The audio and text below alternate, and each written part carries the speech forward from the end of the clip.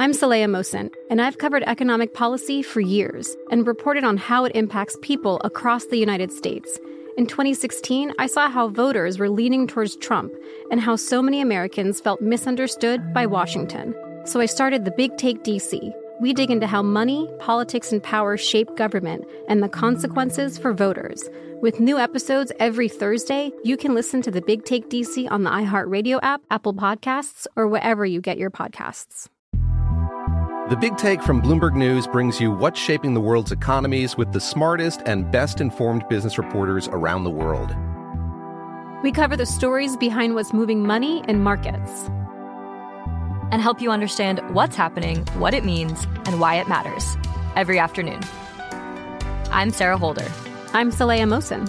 And I'm David Gura. Listen to The Big Take on the iHeartRadio app, Apple Podcasts, or wherever you get your podcasts.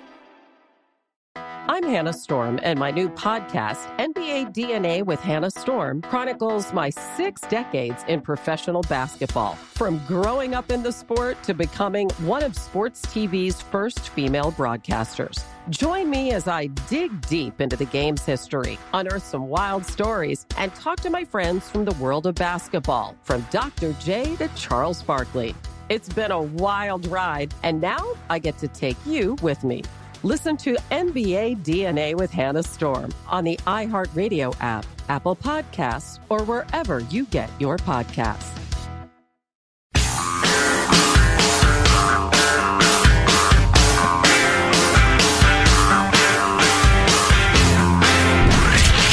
From the Abraham Lincoln Radio Studio at the George Washington Broadcast Center, Jack Armstrong and Joe Getty. The Armstrong and Getty Show.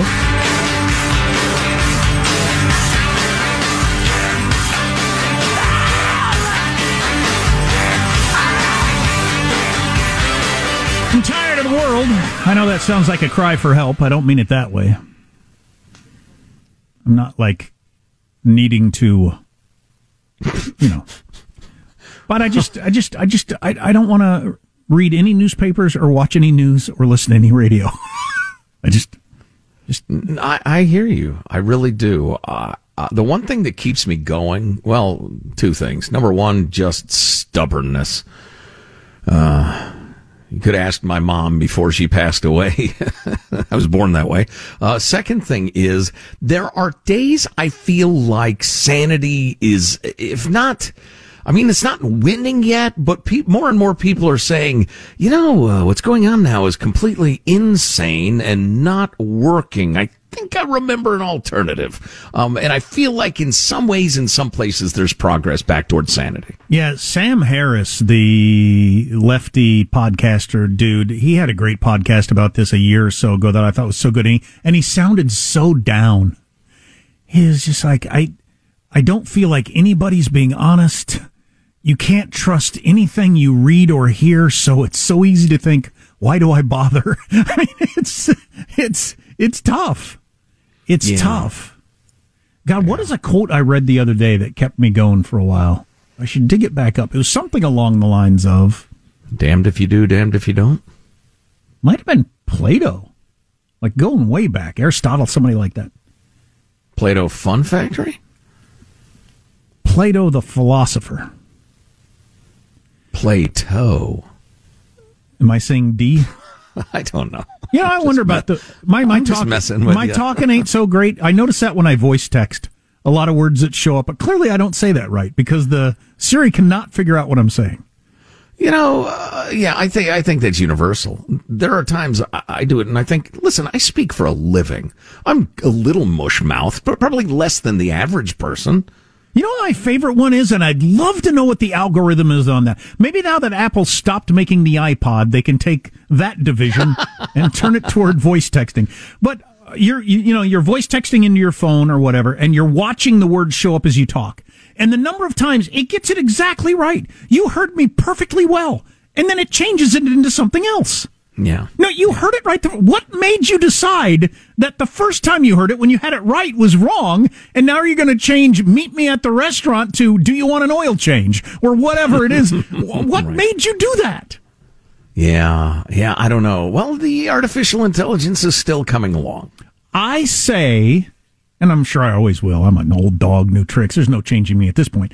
I say has instead of has. H-A-S. That has to be wrong. I say that has to be wrong. No, I'd say has too. Well, does it work? Has. When I voice text, it always gives me a different word than H-A-S. H-O-U-Z-Z, Jack in the house. Well, that's what I thought. I thought, do people say has? Because I don't. No, nobody says has. Okay. So it's not your fault. Don't blame yourself. What was I talking about? Oh, so Plato, I think it was, that said something about, along the lines of, I won't try to figure it out, get the wording right, but it's, if you're not, we all don't want to pay attention because it's tiring, but if we don't pay attention, we're going to be ruled by those who are. And there's just no getting around that catch-22. Yeah, that reminds me of the whole, you might not have an interest in politics, but politics has an interest in you. Yeah, if you decide, you know what, I'm tired of all this crap, well, then people are going to make rules for your school, for your streets, for your crime, for all kinds of things that you don't like because you decided I'm tired of this. And that's just the catch-22 that's involved. Yeah, I got our listeners back engaged, giving them a reason to pay attention. Did you? You know, my favorite AI failure for Siri in particular is every time I text a friend and say, hey, I have a 1:00 tea time. Are you available? And it always spells it out TEA time, as if we're going to break out the white gloves and the doilies and the fine china and make ourselves a bit of tea, perhaps have a crumpet or two. I'm a middle-aged American male. Do you really think I'm going to have tea time? Or maybe I'm going to take out my golf clubs and we're going to go play golf? Come on, Abby. You're based out of Cupertino, California. How many people do you see having tea time with an A? I say. That's right. It's not Bath, England 100 years ago. Right. That's pretty funny. All right. So I don't know how much time we have left to do this, but I don't care anymore. Your stirring quote from your Plato Fun Factory didn't stir me quite as well as it should have. It's absolutely true, though. If you ever find yourself going down that road, because I think we all do, probably once a day. And I knew a guy. He had actually been in Vietnam and didn't enjoy his experience, and he just checked out. Man, he didn't know who was president. He didn't pay attention to anything. Because he felt like he'd been lied to and misled. And sure. Yeah. I get his initial feelings. He's definitely wrong about the other end, though, because it is just a fact. Whenever you're tempted to say, screw it, they're all liars and the media lies, that's all true. But do you want to cede all of the rules to the class that is participating? I don't. Yeah, I certainly understand, though, and I'm talking to listeners as well as us here, obviously, but I certainly understand the need to take a break now and again, and how you can get burned out, and no doubt there's balance and that sort of thing, and because of this job, it's easy to take in too much news, and I don't think it does you any good either. We try to find interesting, unique angles. Right, this is a different sort of thing, but if you're taking it in as like it's your entertainment. You already know this story, but you're hearing more punditry yelling about it on whichever side. I'm not sure anybody's doing themselves any good on that. Yeah, I wonder. Interesting thought. So the new White House press secretary takes to the podium today, I believe. She's been the pinch hitter in the second to Jen Psaki for a while. I think we're all supposed to be enthralled with the fact that she is the first black woman and openly gay. We'll get to her deal. She is also a harsh, hardcore, way left progressive partisan. Interesting choice. The idea that she's going to deal with the nation's media, I think that means something about where the Biden administration is at this point politically. Some of her quotes, the list of things she has called racist in recent years. Yeah, she's one of those. She's one of those people who calls absolutely everything racist if she doesn't like it.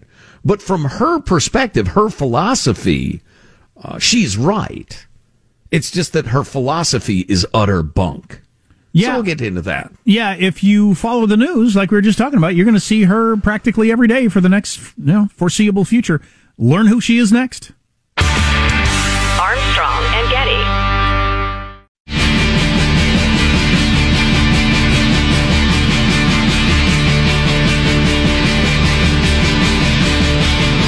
The Armstrong and Getty Show.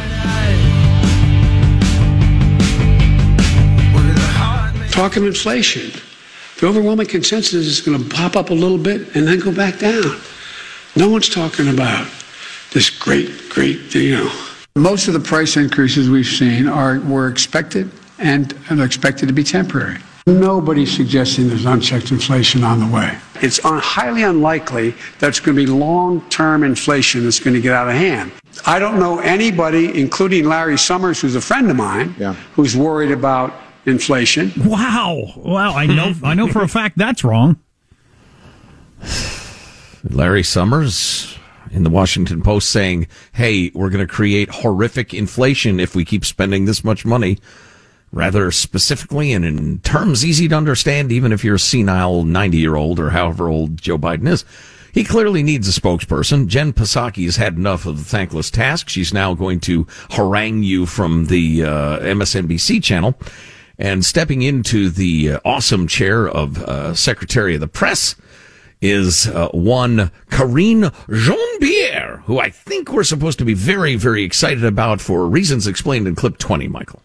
First, as you all know, she will be the first black woman, the first out LGBTQ plus person to serve in this role. The first black woman and out gay person to speak for the president.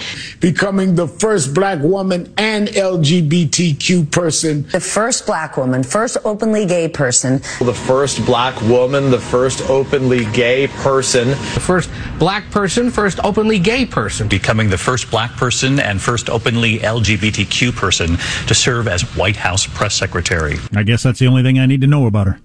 That's right. She's clearly qualified for the job. Look at her. So it's funny. I have two thoughts on that. Number one, it does check off both gay and black. So the next time they go to appoint a press secretary, if it's a gay person or black person, that won't be groundbreaking. So I'll assume they were just the most qualified, I guess. I don't know. Yeah. Once we get past all of these, and there shouldn't, obviously you shouldn't exclude somebody because they're gay or black. I don't think anybody was. Of course not. That would be repugnant. Yeah.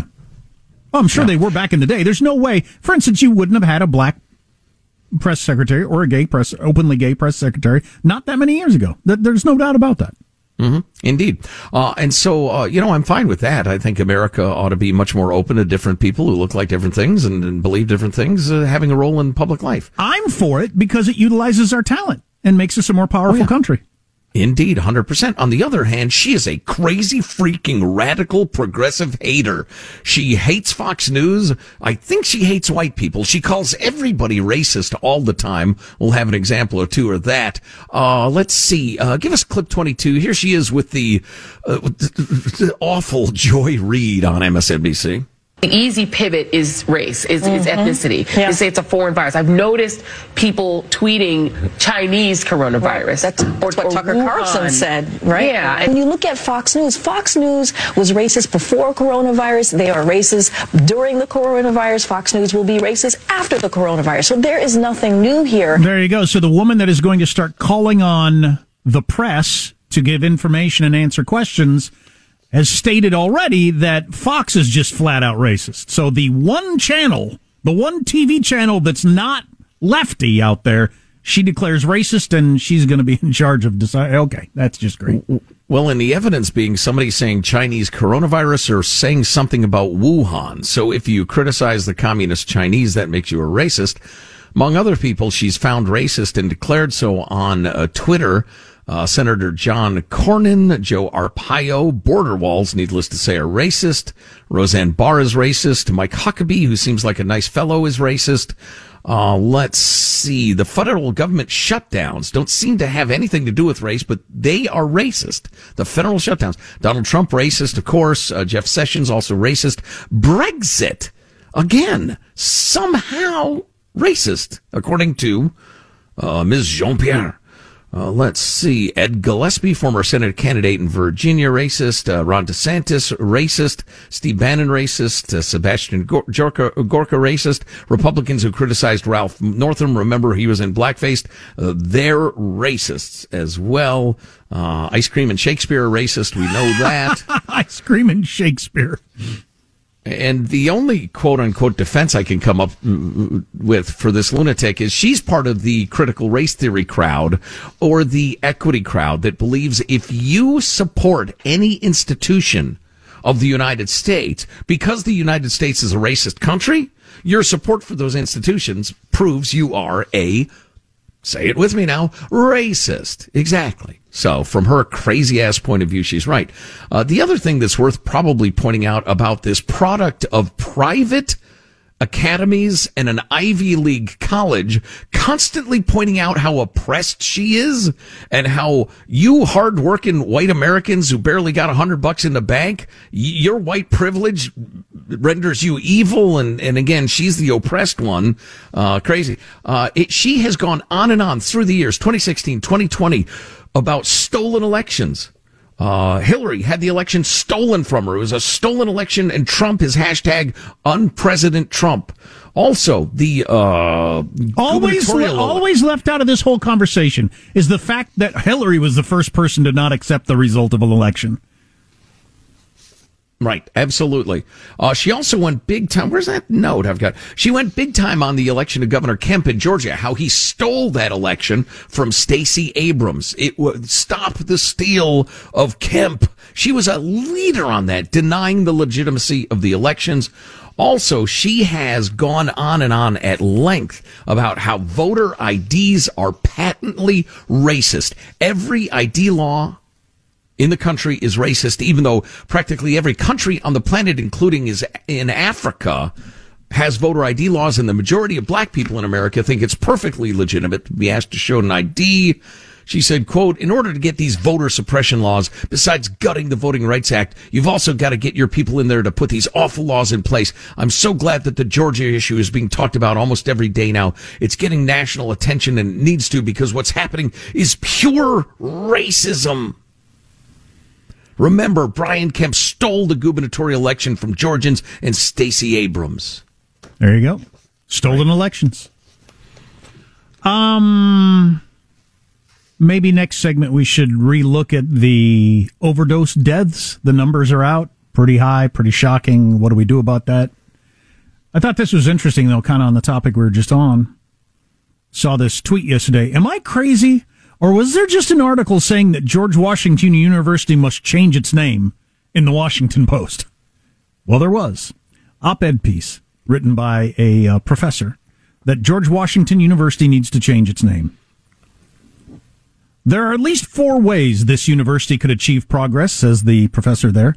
Decolonized university curriculum, whatever the hell that means. Get rid of lunatic freaking professors. Sorry, I jumped in there. Go on. Increase black enrollment. Select an African-American president, okay then, and renaming the university. It's not just the university's name that's a problem. Just blocks from the main campus is the Mount Vernon campus, named for George Washington's former slave plantation.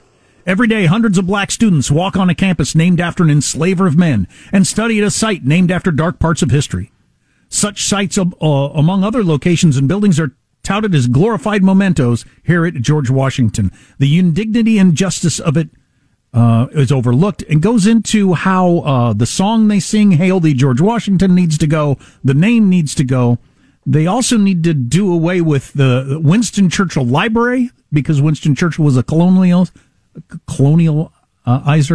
and a whole bunch of other different names. So there you go. And again, that article was in the Washington Post, which is pretty funny.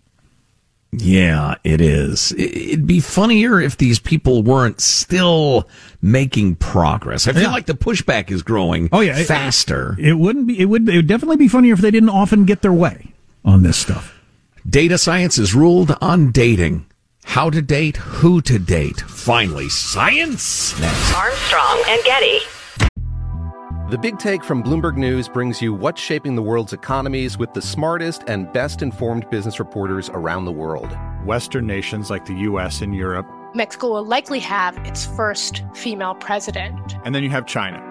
And help you understand what's happening, what it means, and why it matters. He'll get his yo-yos to Europe in time. But the longer this drags on, the more worry he's getting. They knew that they needed to do this as fast as they possibly could to get a drug on the market. as fast as they could. I'm David Gura. I'm Sarah Holder. I'm Saleha Mohsen. We cover the stories behind what's moving money and markets. Basically, everyone was expecting, if not a calamity, certainly a recession. But the problem is that paperwork, as our reporting showed, is fake. As someone who's covering the market, I'm often very worried about an imminent collapse. So I'm thinking about it quite often. Listen to The Big Take on the iHeartRadio app, Apple Podcasts, or wherever you get your podcasts. I'm Saleha Mohsen, and I've covered economic policy for years and reported on how it impacts people across the United States. In 2016, I saw how voters were leaning towards Trump and how so many Americans felt misunderstood by Washington. So I started The Big Take DC. We dig into how money, politics, and power shape government and the consequences for voters. It's an election year, so there's a lot of focus on the voters that TikTok is reaching. The initial reaction is like, oh, things are looking so resilient. I don't want to be too pessimistic, but I just don't see the political will down in Washington right now to change their tune. I think the American electorate has been signaling that it expects a rematch of the 2020 election. These are unprecedented times. With new episodes every Thursday, you can listen to The Big Take DC on the iHeartRadio app, Apple Podcasts, or wherever you get your podcasts. If you love sports and true crime, then there's a new podcast from executive producer Dan Patrick and hosted by me, Jay Harris, that you won't want to miss. Playing Dirty: Sports Scandals. Each week, I'm squeezing the juiciest details from some of the biggest sports scandals ever. I'm talking Marcus Dixon, Olympic gymnastics, Cain Velasquez, salacious Super Bowl-level scandals. Join me on the dark side of sports by listening to Playing Dirty: Sports Scandals on the iHeartRadio app, Apple Podcasts, or wherever you get your podcasts.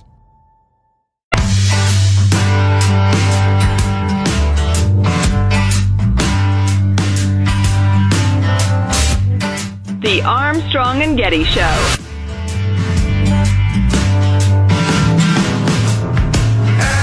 There's a new musical premiering exclusively on TikTok later this month, featuring Doja Cat and Dolly Parton. It's being produced by Taco Bell, and it's called Mexican Pizza the Musical.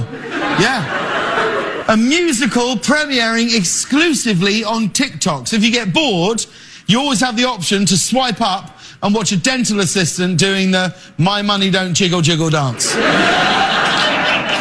I officially don't have any idea what's going on anymore, so I don't know what cryptocurrency is, and I just heard a musical is debuting on TikTok, which I don't even know what that means. All right. Coming up,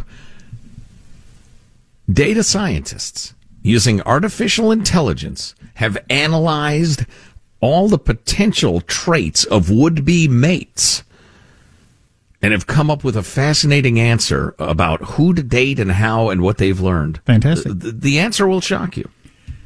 So everyone was shocked roughly a year ago when we found out that overdose deaths had increased 30% in a year, with many people blaming the pandemic and many people not blaming the pandemic. So the overdose death thing has been growing. Actually, it's gone up every year, except for one, since the 70s. Some people would say, see the war on drugs as a failure, let's stop it. My libertarian friends have wanted to legalize drugs forever. I've never understood how that would work. It just has never been explained to me in a way that makes sense to me. But anyway, so drug deaths have gone up. Well, it's a completely different thing than it was a few years ago. Remember, we talked about this all the time. It was huge. It was exploding. It was growing. It's what Hillbilly Elegy was about to a certain extent. Remember all the 60 Minutes reports of the big pharmaceutical companies that were sending millions of pills to one pharmacy in one rural town, and then that pharmacist would dole them out to anybody who claimed they had their elbow hurt. And all these people were getting hooked on painkillers and dying, and Rush Limbaugh went deaf. But those were real, legal drugs. Not legally being, distributed and used, but, or at least ethically being distributed and used. Mm-hmm. Completely different than what's going on now. So the numbers are out today. Another 15% increase from the 100,000 deaths to about 115,000 deaths. It's the fentanyl.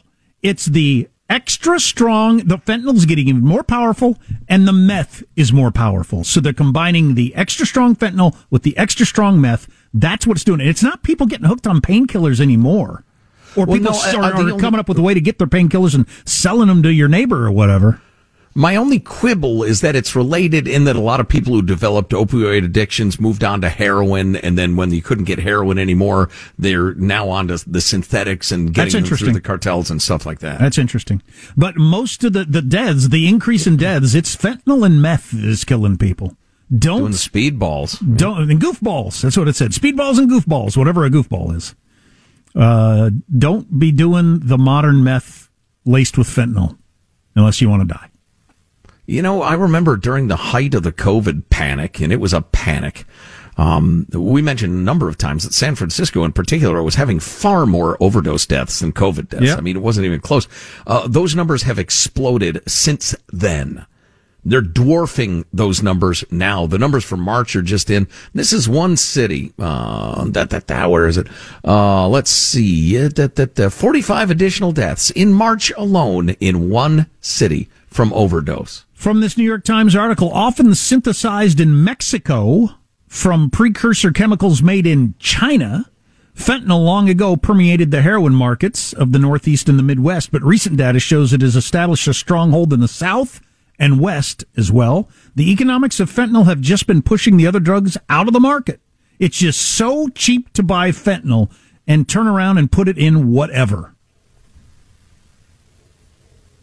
And you quoted last hour, and we should mention anytime we're on this topic, there is no such thing, according to experts, as safe recreational hard drug use anymore. Yeah, that's right. You just have no idea what's in it. If it is from a chemistry set as opposed to grown in the ground, there's an excellent chance that it's been cut with fentanyl for a couple of different reasons. Number one, it's so incredibly potent, it's easy to transport, easier for the cartels, the smugglers, etc. So instead of, oxycodone or whatever, and high school kids, I guess, do pills these days. They take like one. I'm not good at the drug names these days, but they want to get a little high for a while. But that pill is not from a pharmaceutical company. That is a fake made by a cartel to look real, and it's probably got some fentanyl in it. It's just, oh my God, it is Russian roulette in a way it was not for my generation. And trust me, I'm not coming at this from some sort of Nancy Reagan panty waist, don't do drugs thing. I knew my way around a good time as a youth. I'll just say that. It is completely different. It's like the difference between casual sex in 1968 and at the height of the AIDS epidemic, especially if you're gay.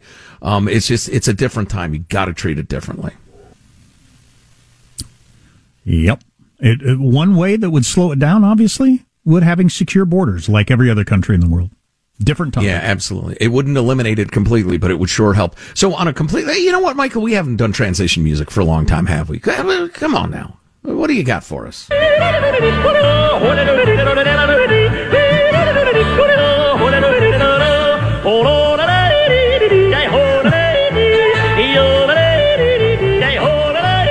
some good whatever that is. But it worked. It transitioned. I don't even remember what we were talking about. I find it oddly fascinating. Yeah, I usually hate yodeling. I never understood as a kid, whenever there'd be a yodeler on one of your variety shows, who the frig wants this, I think. But that I kind of liked. All right, totally different topic. And as I look at the clock, this has got to be a 2-part featurette. So we will pay off the first part of it and then the interesting second half right after the commercial break. But this article from Wired mentions that deciding who you marry could be the most important decision that you make. Oh, Warren Buffett said that, for instance. Abso-freaking-lutely. And yet people have rarely turned to science for help with the all-important decision, and science hasn't really been able to help much. I represent science. That's a thank you. Thank you, you freaking asshat. A few years ago, a young, energetic, uber-curious, brilliant scientist, Samantha Joel, aimed to change the fact that science has really not contributed to this field at all. Ms. Joel, like so many in her field, was interested in what predicts successful relationships. She had noticed she had a noticeably different approach from others. She did not merely recruit a new tiny sample of couples. Instead, instead, she joined together data from other already existing studies. Big studies with lots of data, and it worked. She recruited a large number of scientists who collected data on relationships. Her team ended up including 85 other scientists and was able to build a data set of a little over 11,000 heterosexual couples. They decided it would overcomplicate things to add in the variety. But anyway, so the size of the data set was impressive. So was the information it contained. For each couple, Ms. Joel and her team of researchers had measures of how happy each partner reported being in the relationship. And they had data on just about anything you could think to measure about the two people in that relationship. Demographics, like education, income, race, physical appearance. How attractive did other people rate each partner? And at what point in the relationship are they asking this question? They were quote unquote successful couples. Okay. If I remember correctly, yeah. Sexual tastes. How frequently did each partner want sex? How freaky did they want that sex to be? Super freaky, ow. Good and freaky, if you're asking. What are their interests and hobbies? What are their mental and physical health pictures? Their values about politics, relations, child rearing, religion. My hobby is crafting my apparatus for the freaky sex. For instance. Further, Ms. Joel and her team didn't just have more data than everybody else in the field. They had better statistical methods. They had mastered machine learning, a subset of artificial intelligence that allowed contemporary scholars to detect subtle patterns in large mounds of data. After building her team and collecting and analyzing the data... That's what happened. You married her because of her large mounds, and it was a mistake. Wow. Yes. Wow. Here I am trying to present science, and various clowns are interfering. After building her team, collecting and analyzing the data, Joel was ready to present the results of perhaps the most exciting project in the history of relationship science. As she scheduled a talk at a university, can we help people pick better romantic partners? That's interesting. You threw in the word romance because that's where it gets difficult. But I'll save that for later. That's what they meant. Yeah. Just partners, as opposed to business partners. But so can Samantha Joel, teaming up with 85 of the world's most renowned scientists, combing data from 43 studies, mining hundreds of variables collected from more than 10,000, utilizing state-of-the-art machine learning models, can they help people pick better romantic partners? No, they cannot. Wow, that's interesting. They realized how unpredictable relationships seem to be. Wow. She and her co-authors found that demographics, preferences, values of two people had surprisingly little power in predicting whether those two people were happy in a relationship. You know, I've thought about this before with a couple of my best friends. I can think of one in particular. We don't like any of the same music. I don't know if there's a song we both like, for instance. You know, or things like that. The kind of things that regularly come up in dating and that sort of stuff.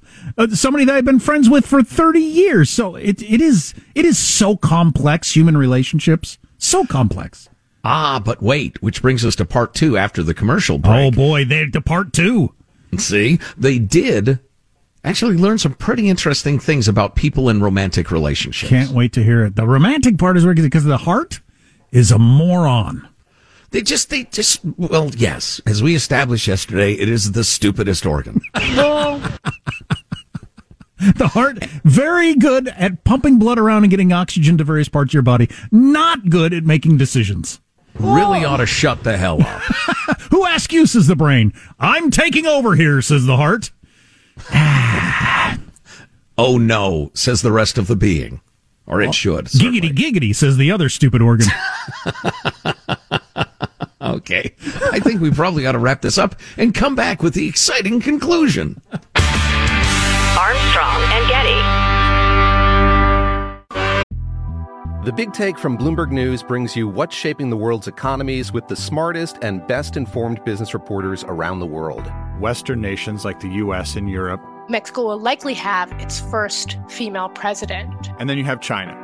And help you understand what's happening, what it means, and why it matters. He'll get his yo-yos to Europe in time. But the longer this drags on, the more worry he's getting. They knew that they needed to do this as fast as they possibly could to get a drug on the market as fast as they could. I'm David Gura. I'm Sarah Holder. I'm Saleha Mohsin. We cover the stories behind what's moving money and markets.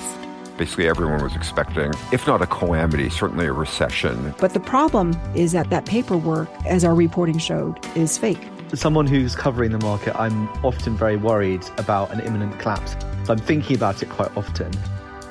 Listen to The Big Take on the iHeartRadio app, Apple Podcasts, or wherever you get your podcasts. I'm Saleha Mohsin, and I've covered economic policy for years and reported on how it impacts people across the United States. In 2016, I saw how voters were leaning towards Trump and how so many Americans felt misunderstood by Washington. So I started The Big Take DC. We dig into how money, politics, and power shape government and the consequences for voters. It's an election year, so there's a lot of focus on the voters that TikTok is reaching. The initial reaction is like, oh, things are looking so resilient. I don't want to be too pessimistic, but I just don't see the political will down in Washington right now to change their tune. I think the American electorate has been signaling that it expects a rematch of the 2020 election. These are unprecedented times. With new episodes every Thursday, you can listen to The Big Take DC on the iHeartRadio app, Apple Podcasts, or wherever you get your podcasts. If you love sports and true crime, then there's a new podcast from executive producer Dan Patrick and hosted by me, Jay Harris, that you won't want to miss. Playing Dirty: Sports Scandals. Each week, I'm squeezing the juiciest details from some of the biggest sports scandals ever. I'm talking Marcus Dixon, Olympic gymnastics, Cain Velasquez, salacious Super Bowl-level scandals. Join me on the dark side of sports by listening to Playing Dirty: Sports Scandals on the iHeartRadio app, Apple Podcasts, or wherever you get your podcasts.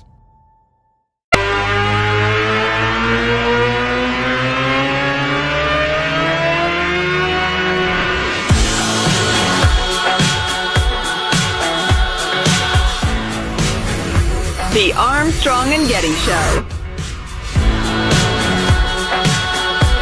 I like the text line. I don't refer to it much, or enough anyway, but somebody pointed out fentanyl deaths aren't overdoses, they're poisonings. You know, that's closer to accurate, I think.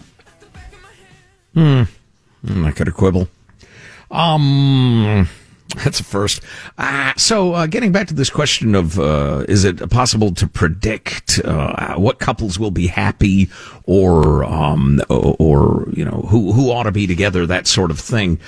These data scientists got together, crunched an enormous amount of data, and really didn't come up with an answer that was satisfying to anybody in their initial question. But they did learn some really, really interesting things about relationships and when they work and when they don't. And this is way more than I can get to. I will desperately try to cram this into the time we have in a way that makes a little bit of sense. Or we got to readdress it tomorrow. I mean, what's a hotter topic than that? Oh, yeah, I know indeed. So the one thing they did figure out, though, is it's super easy to predict who's going to swipe left or right on a particular person at an online dating site. In other words, it's easy to see what people are looking for. Interesting. They have a type then. Because that's all visual, right? Is it? Well, yeah, and a lot of us have the same sort of type, and I'll explain in a second. But another way to say all this, good romantic partners are difficult to predict with data. Desired romantic partners are easy to predict with data. And that suggests that many of us are dating all wrong. And they get into the most important characteristics that come up over and over again. Tall, if you're a man. Someone of a desired race, even though most people never admit it. Someone rich. Someone in an enforcement profession, like lawyer or fireman, if a man, is very important. I like the way you say fireman. Firefighter. Someone with a sexy name. Really? There are names that seem sexier than others. Really? Wow. Yeah, you got to look at your name and change it if it's not working for you. Yeah. Hey, go with Jacob, fellas. Oh, anyway, really? Okay, cool. And someone just like ourselves, people are 11.3% more likely to match with someone who shares their initials, for instance. What? How freaking dopey is that? The fascinating, if sometimes disturbing data, and by the way, I'm getting to a punchline that will blow your frickin' mind. The fascinating, if sometimes disturbing data from online dating sites tells us that single people are predictably drawn to certain qualities. But should they be drawn to these qualities? If you're like the average single dater, probably clicking on people with the traits the scientists found are most desired, are you going about dating correctly, or are you dating all wrong? Now, here's the part I've got to skip over some information, and we'll go big on it tomorrow. But here's the punchline. Predicting romantic happiness. Say there is a person, John, and he is partnered with Sally. You want to predict whether John is happy in the relationship. You're allowed to ask John and or Sally any 3 questions about themselves and use this information to predict whether John is happy in the relationship. What questions would you want to ask? What would you want to know about the 2 members of this couple? According to the read of the research by this Samantha Joel and her co-authors, as well as some other research in relationship science, the best 3 questions to figure out whether John is happy with Sally would have nothing to do with Sally. In fact, all would be related to John. The best questions to predict John's happiness with Sally might look something like these. John, were you satisfied with your life before you met Sally? Oh, John, wow. were you free from depression before you met Sally? John, did your life have a positive feel day to day before you met Sally? So in other words, you picked somebody to fix your miserable life as opposed to you were in a good life and something that could even make it better came along.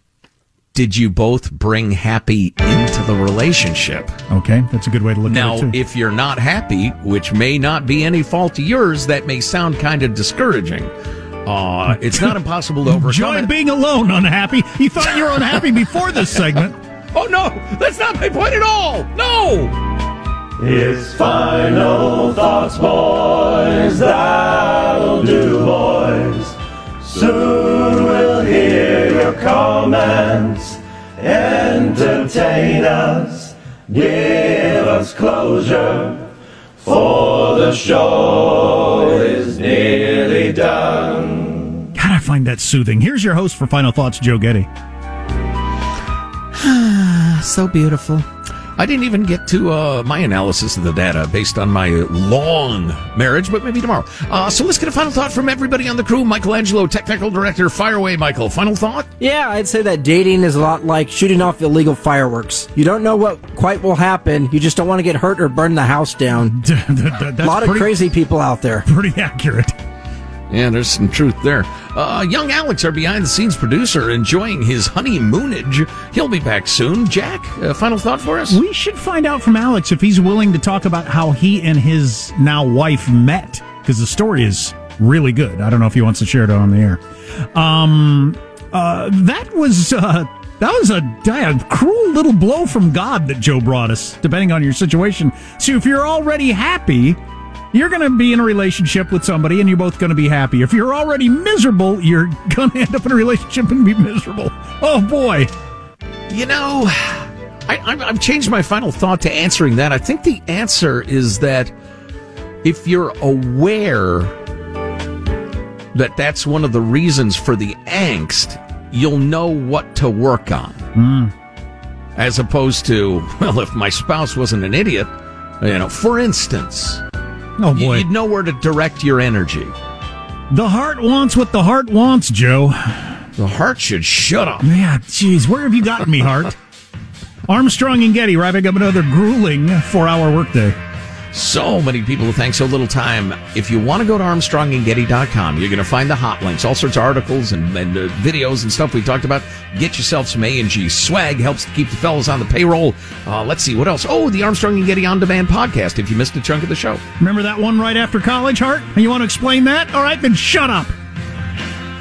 See you tomorrow. God bless America. Armstrong and Getty. Well, okay. No! That's not right. You fool! I think that's a part of it. I expect more. I don't give 2 craps. Control your soul's desire for freedom. But if we don't... Had herpes before that fight, 2 outbreaks. So, let's go out with a bang. I personally hate sea turtles, so I liked the plastic straws. I think they should pay for their crimes. But... Thank you all very much. Armstrong and Getty. I'm Saleha Mohsin, and I've covered economic policy for years and reported on how it impacts people across the United States. In 2016, I saw how voters were leaning towards Trump and how so many Americans felt misunderstood by Washington.